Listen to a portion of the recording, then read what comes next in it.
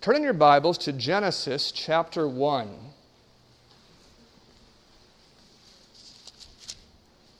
Genesis chapter 1, and we're going to look at verse 26. No, verse 28. Genesis 1, verse 28. It's speaking here about the man and the woman.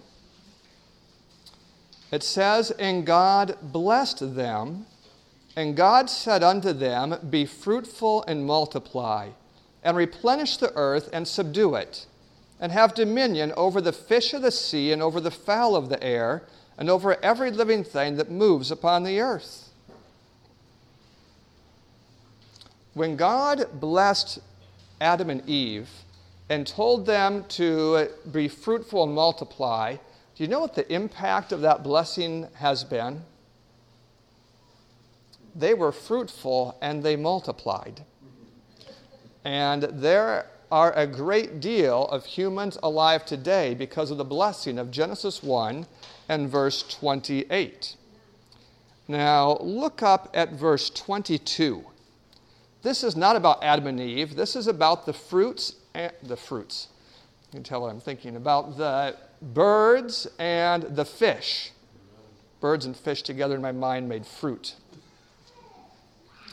And God blessed them, saying, that's where the fruit came from. Be what? Be fruitful and multiply, and fill the waters in the seas, and let fowl multiply in the earth. Do you see there in verse 22 that God blessed the fish and the birds? And when he blessed them, he told them to be fruitful and multiply. And you know what the result of that is? The earth is full of fish and birds. I have traveled widely, and everywhere I go, there are birds. I don't do a lot of diving, but everywhere I've done anything in the water where I can see, where it's warm enough, there's fish. I don't mean warm enough for the fish, I mean warm enough for me. That's what I mean, right? When God blessed the people, they spread across the planet. When God blessed the fish, they spread through the places they could go. And when God blessed the birds, they spread through the air. Turn to Genesis chapter 9.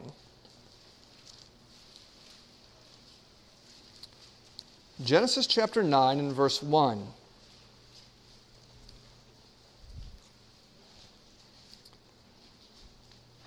And God blessed Noah and his sons, and he said to them, Be fruitful and multiply, and replenish the earth.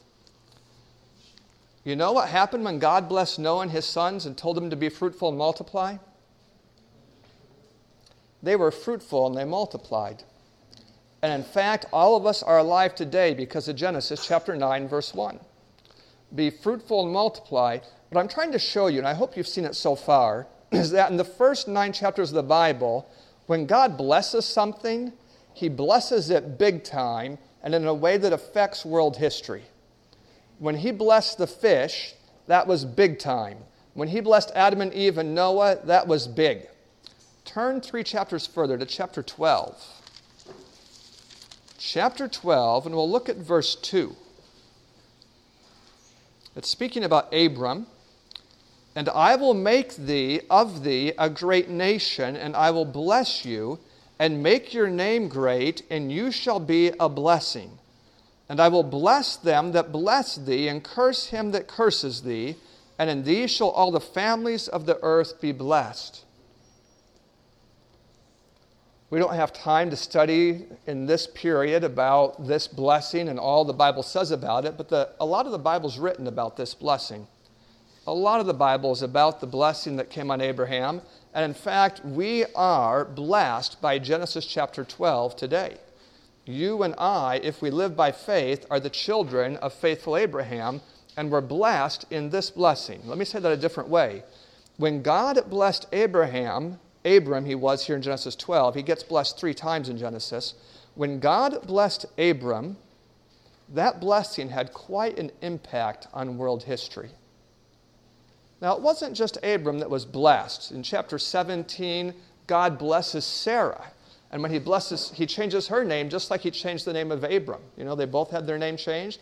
And he tells her that she's going to be the mother of a great nation, that kings will come from her. The fact is that the New Testament says that young ladies can be the children of Sarah in the same way that men can be the children of Israel. It's the same way. What I'm trying to say is that when God blessed Sarah, that blessing had an impact that affected world history. It's just a few chapters later, no, it's in the same chapter, it's in chapter 17, that God blesses Ishmael. Ishmael, you know, the other son. God blesses Ishmael and says that he is going to become a great nation.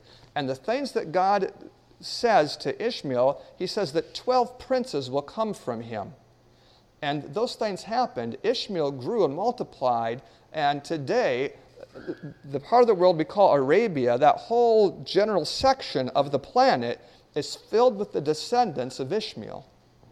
When God blessed Ishmael in Genesis 17, that blessing had an impact that has affected world history until this day. There are in Genesis 2 other men who are blessed. One of them is Ishmael's brother, that's Isaac, and he shares in the blessing of Abraham. And then one of Isaac's, actually there's 2 other men, Jacob is blessed. Jacob's blessings are interesting. Jacob is blessed just like his father and his grandfather. He's told that he'll be a great nation. But then the Bible mentions that one year that he sowed in his field, and he reaped that same year 100 times as much as he sowed. And the Bible says God blessed him. Then, in a way that is seen through its effects, we know that God blessed Joseph. The Bible doesn't say that God blessed Joseph, but the Bible says that God blessed Pharaoh, or not, it wasn't Pharaoh, it was Potiphar and all his house because of Joseph.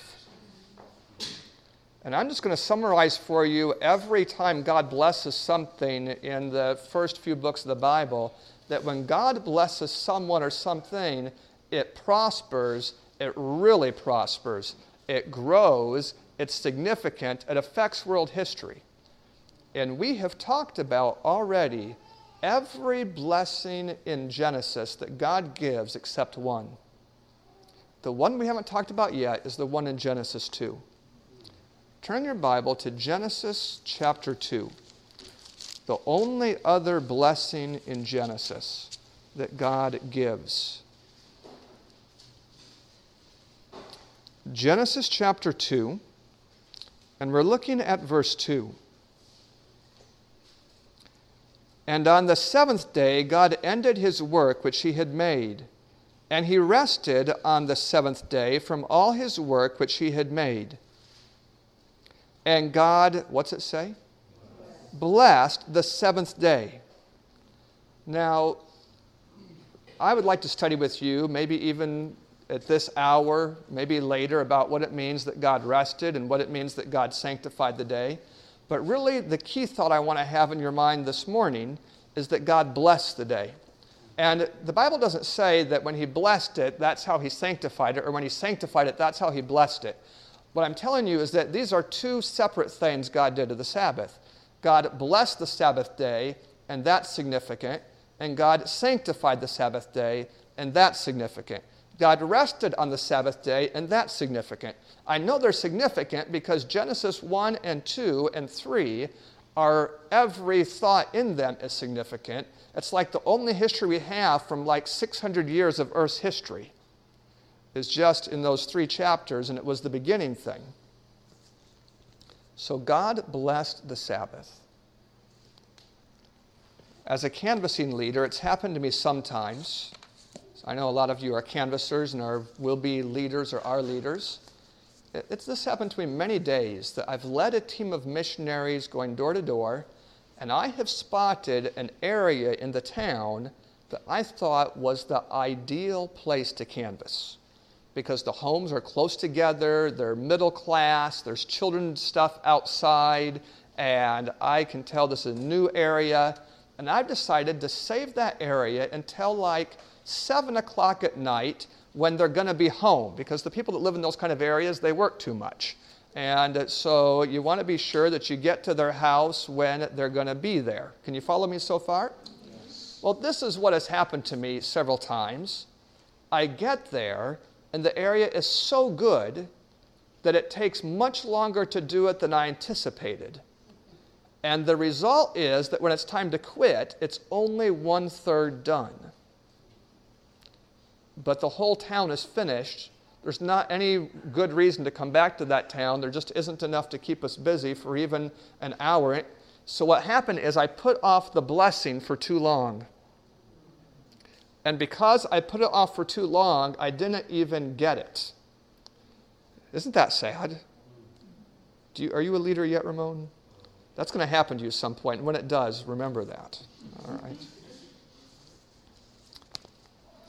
But why I mentioned it is because there's something I want to read to you, and the thought occurred to me, if I wait to the end to read it to you, I'll use it my whole time and you won't get to hear it. So I'm going to read it to you now. All heaven was represented to me as upon the Sabbath, beholding and watching those who acknowledged the claims of the fourth commandment and were observing the Sabbath. When people recognize that they're on television, sometimes they kind of wave and say hi to everyone out there. Well, I don't want to encourage you to do it now because it might make you feel silly. But you could verily on the Sabbath look up into heaven and wave. Because what is heaven doing right now? They're watching. And who are they watching? Particularly those who claim to honor the fourth commandment, the Sabbath. Angels were marking their interest in and their high sense of the divine institution of God's appointment. So angels know that God blessed the Sabbath day and that He sanctified it. And when God does something, they consider it significant. So they're looking to see those who claim to honor the Sabbath, do they consider it in an exalted way? Do they realize the high nature of that divine institution?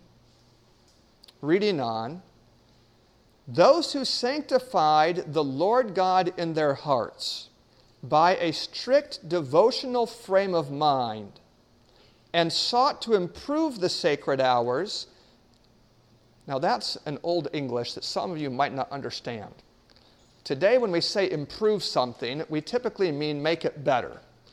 But 100 years ago, to improve time really meant to use it wisely. That's what it meant. And so let me read that sentence over again. Those who sanctified the Lord God in their hearts by a strict devotional frame of mind and sought to improve the sacred hours in helping to the best of their ability others to serve and honor God and to call the Sabbath a delight were placing blessings upon the faithful ones. That was a long sentence for 2013, so I'm going to say it to you in simple English. If you are trying to use the Sabbath hours wisely, and your idea is that you're going to help others to find the blessing of the Sabbath, and so you're trying to the best of your ability to help them find the blessing of the Sabbath, it creates a word picture almost like you have blessings and you're putting blessings on them. How are you putting blessings on people? By using your Sabbath hours to teach them how to find the blessing that's there. Listen carefully. Special light and help and special strength were given them. While on the other hand, angels were turning from those that failed to appreciate the sacredness of God's sanctified day. They were removing their light and strength. I saw them, that is, the unfaithful ones, overshadowed with a cloud, desponding, frequently sad. They felt a lack of the Spirit of God.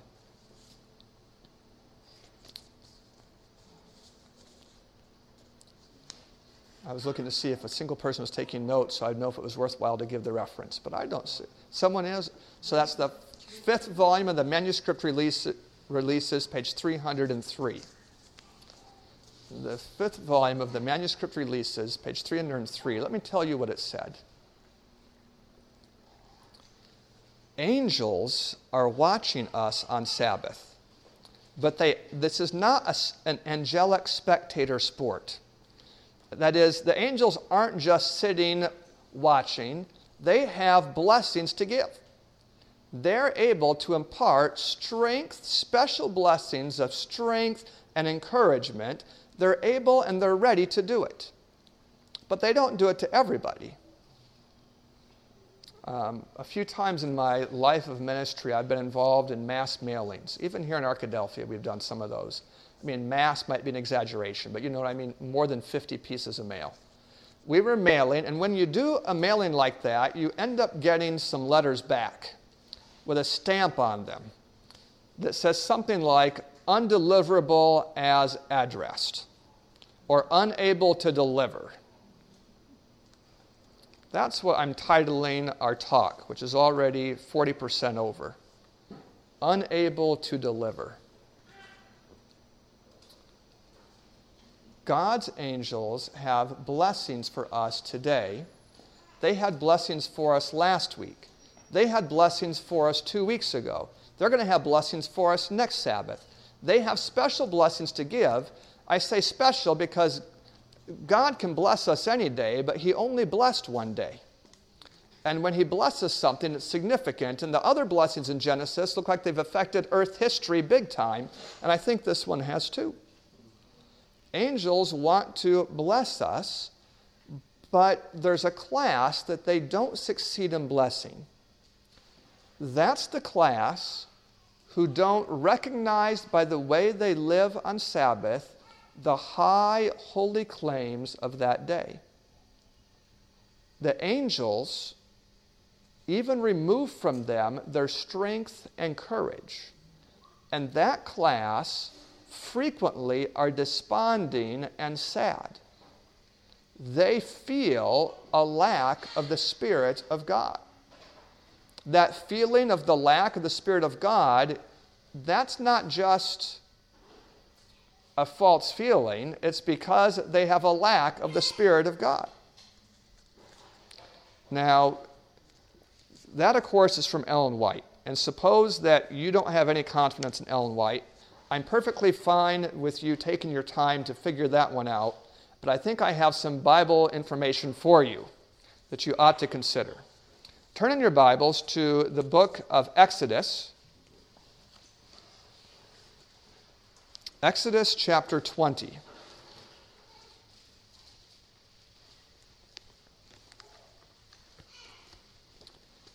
There are 8 blessings in Genesis. We've gone over every single one of them. And when you've gone through those and then you come to Exodus, the very next blessing in Exodus is in chapter 20. So that's the 9th blessing. When I say the 9th blessing, I mean the 9th blessing that God gives in the history of our planet. Verse 8. Remember the Sabbath day to keep it holy. 6 days you should labor and do all your work, but the 7th day is the Sabbath of the Lord your God. In it you shall not do any work, you nor your son, nor your daughter, nor your servant of either type, nor your cattle, nor your stranger that is within your gates. For in 6 days the Lord made heaven and earth, the sea and all that in them is, and He rested the 7th day. Wherefore the Lord blessed the Sabbath day and hallowed it. It's a question for me. Why does the Bible connect the blessing and the hallowing of the Sabbath? But I think if you think it through, you'll see it quite plainly, the reason they're connected. It's because when God hallows the Sabbath, His work isn't finished. That is, the Bible illustrates this in an interesting way in the Minor Prophets. If I have a holy garment and it touches a dead body, what happens to that holy garment? You know, it's unclean. The fact that it's holy doesn't make it invincible to defilement. Is the word vincible a word? Vulnerable maybe is the word I'm looking for. Holy things are vulnerable. And if a holy thing is going to remain holy, it has to be kept holy. That is, you have to treat it as if it's holy. So God has made the Sabbath holy, but it's up to us to keep it holy. That's what the commandment says we just read. And if we keep it holy, then there is a blessing for those who do that thing. I think you understand the idea. So now I'll speak to you about my own experience the last 2 weeks, because it's relevant to your experience. I have a friend online. I don't think I've even met her. But she said something interesting. She said that potluck is a minefield. Potluck. She's talking about fellowship dinner. This is what she meant. She meant that if you want to practice what the Bible says about the Holy Sabbath and only talk about things that have a spiritual theme, if you want to maintain a strict devotional frame of mind, it's easy to do that by yourself in your room.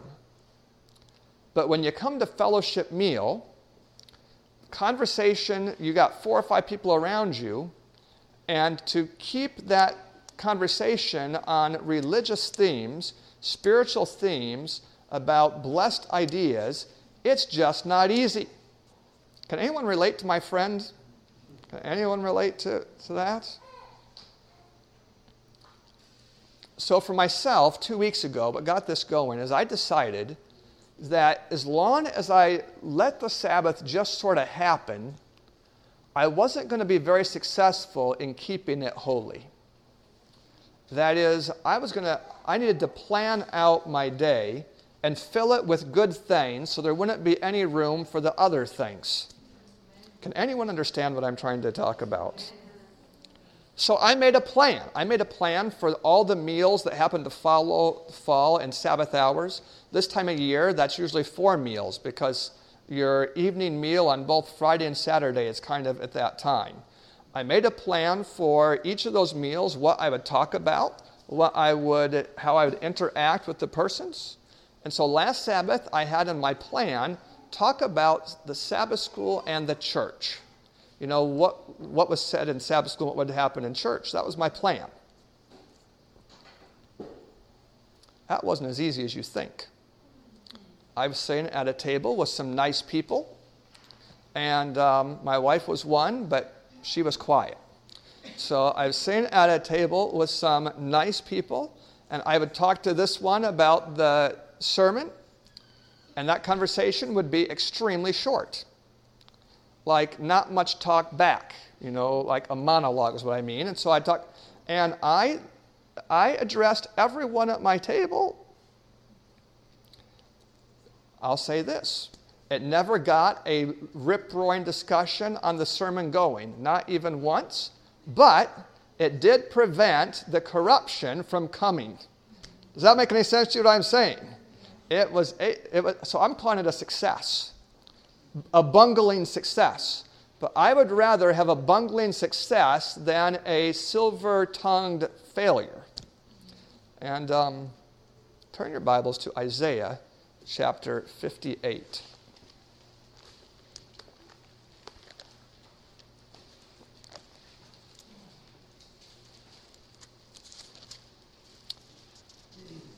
Isaiah 58, we had our special music from this passage. And your special music included those precious promises that I've spoken about in Arkadelphia a few times. That God will guide us continually, that our health will spring forth speedily, that when we pray, God will hear us. When we're desperate, He'll be right there with us. You know, those blessings are in Isaiah 58. But the last blessing of Isaiah 58 is at the end of the chapter. So, verse 13. If you turn away your foot from the Sabbath, that reminds me of Daniel 7. That's where you have a beast that puts its foot all over the Sabbath.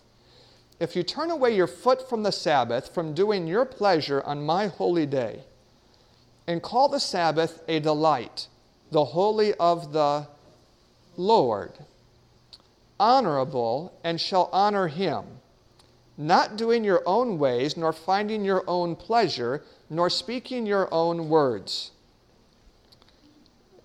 If you're taking English, you should recognize that verse 13 is not a complete sentence.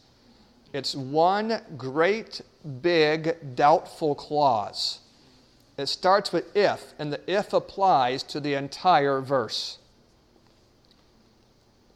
So even in computer programming, if you have an if statement, somewhere after that you're going to find a then. If there's an if, there's going to be a then. Well, it's true here too. The if is in verse 13. Where's the then? That's verse 14, right? Then you shall delight yourself in the Lord. Now, what we read in the testimony is that there are people who are frequently despairing and sad, and they sense a lack of the Spirit. What we read here in Isaiah is here's a condition of having a delightful spiritual experience. Well, what's the condition of having the delightful spiritual experience? It's proper Sabbath keeping. Do you see that plainly in verse 13 and 14? Well, just put your thinking caps on. If a delightful spiritual experience comes from proper Sabbath keeping, then what do you suppose would come from a lack of proper Sabbath keeping? Who knows, but it certainly wouldn't be a delightful spiritual experience.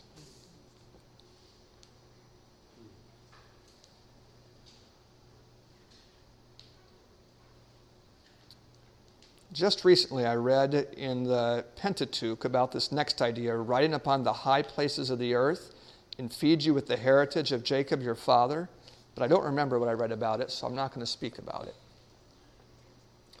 Isaiah chapter 58 outlines a blessing.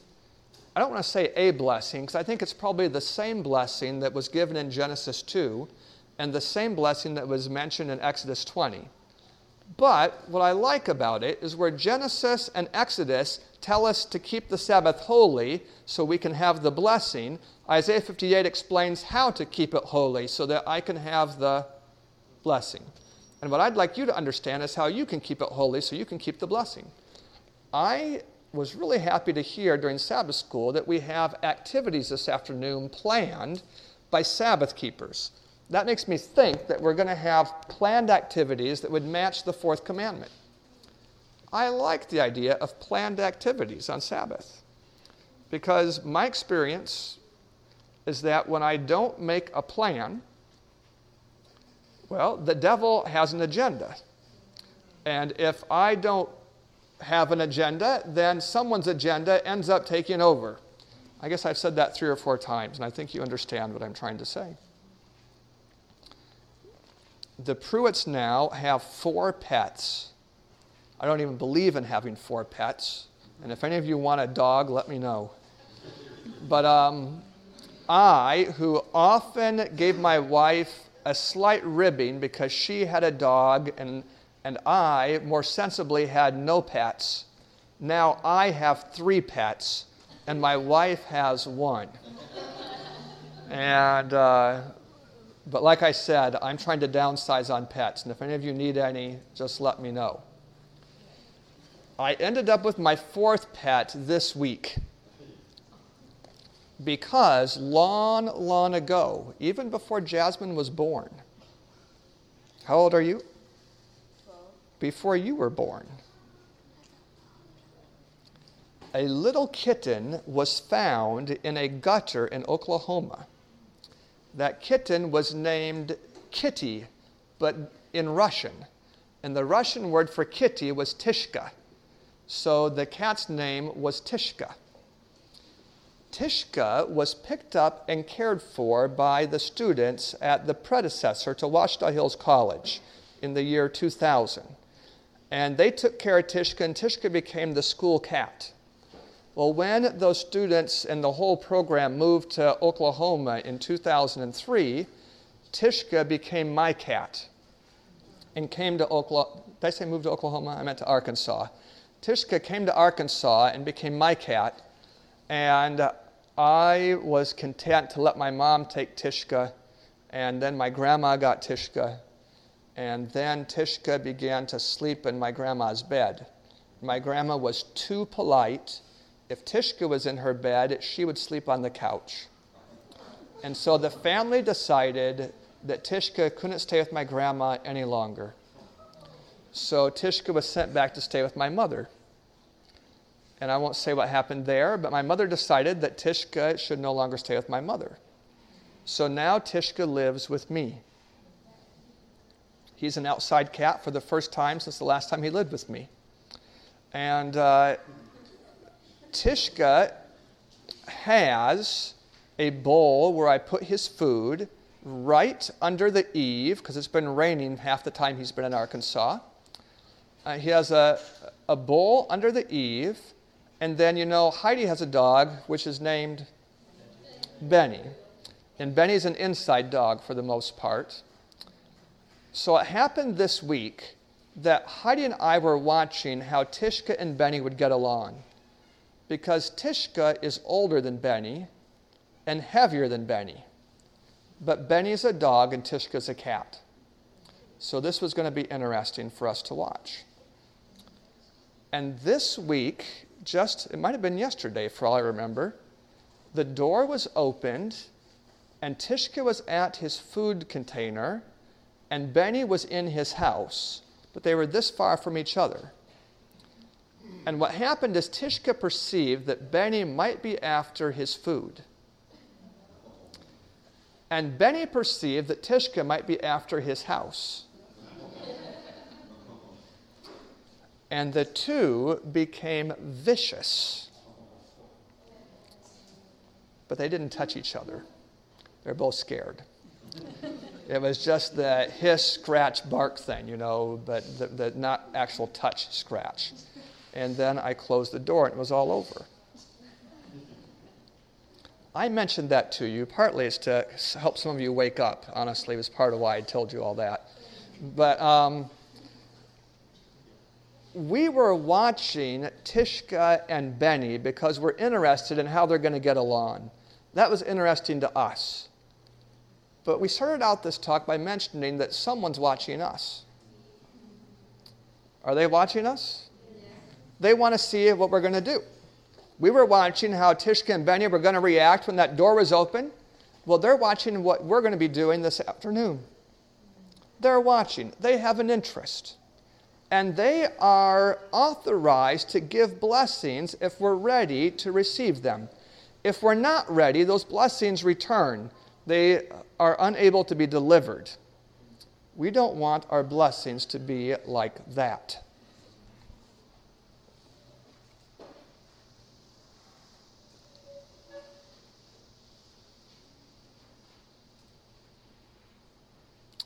Turn in your Bibles to the book of Joel. Joel chapter 2. This is the last verse for this sharing time. Joel chapter 2 is the classic passage that introduces the early and the latter rain. During Sabbath school, I had an epiphany. And Sabbath school is a great place to have epiphanies. Do you all know what an epiphany is? An epiphany is like when you get a great revelation of an idea. And let me just share with you that revelation and hope that it'll be useful to you in the future for a long time. You're in Joel 2, don't lose it. God organized things when you're far enough from the equator so that in the fall season, about the time of harvest, when it gets cooler, rains come and the leaves turn yellow and the wind blows and the leaves come down. And we call that period the fall. And it starts today, right? The 21st of September. When the wind blows and the yellow leaves fall in the fall, that reminds me very much of the Holy Spirit being poured out in Acts 2. Remember, there was the sound of a mighty rushing wind, and then there appeared tongues of fire, and they probably weren't blue, right? So, they might have been, but I'm imagining yellow because there's no blue leaves. So I'm just trying to picture that God organized things in the fall, so when we see the wind blow and the yellow things coming down, it would remind us that we live in the time of the latter rain. We live in the time when God wants to send a special blessing. You're in Joel 2, right? Verse 16. Gather the people, sanctify the congregation, and assemble the elders, gather the children and those that are nursing. Let the bridegroom go forth of his chamber, and the bride out of her closet. Let the priests, the ministers of the Lord, weep between the porch and the altar. If you start in verse 17, you could get the idea that this special prayer time is just the priest praying. But you start in verse 16, you see something quite different. Who's involved in this special process? Anyone who can do anything in the church, they're all involved. Everyone is being involved, the children too, as much as possible. Everyone's involved in this seeking for a blessing, this special idea of living a holy life. It says sanctify the congregation. You see that in verse 16? Sanctify. That means teach them how to be holy. How do I know that means to teach them to be holy? Because the first time this happens in the Bible is in Exodus 19 when God says sanctify the congregation, and that's to teach them how to relate to Mount Sinai so they don't get killed if they get too close to it. They're being taught how to relate to a holy place or a holy situation. In Joel 2, teaching the congregation how to live in a holy way is the preparatory work for powerful prayer and the outpouring of the Holy Spirit. Or let me say that a different way. God has blessed the Sabbath day and He's hallowed it. When I hallow it individually, He can give me a blessing individually. But when we hallow it as a body, He can give us a blessing as a body. And He wants to give us a blessing as a body that He can't give us individually. You and I can't receive the outpouring of the Holy Spirit individually. I can be filled with the Spirit in the morning time in my devotional experience. You can too. But God has a special experience for the church. That experience is being filled with His Spirit, but it begins with this process of sanctifying the congregation. And that's what I hope this weekend's going to do for us. It'll get us all involved in the process of sanctifying ourselves, being ready as a church, and we can begin that process by sanctifying the Sabbath, by maintaining a devotional frame of mind, and to the best of our ability, helping others to do the same. Then we have not just a holy Sabbath, but a blessed one. Amen. Let's kneel for a closing prayer. Our Father in heaven, I thank You for how predictable the Holy Sabbath is, that it need not take us ever by surprise. Be patient with us as we're learning how to keep a day holy. Be our teacher. Give us that light and blessing and special strength that You've spoken of. Teach us how to delight ourselves in our spiritual life. And I ask for these gifts in the name of Jesus. Amen. This media was brought to you by Audioverse, a website dedicated to spreading God's Word through free sermon audio and much more. If you would like to know more about Audioverse, or if you would like to listen to more sermons, please visit www.audioverse.org.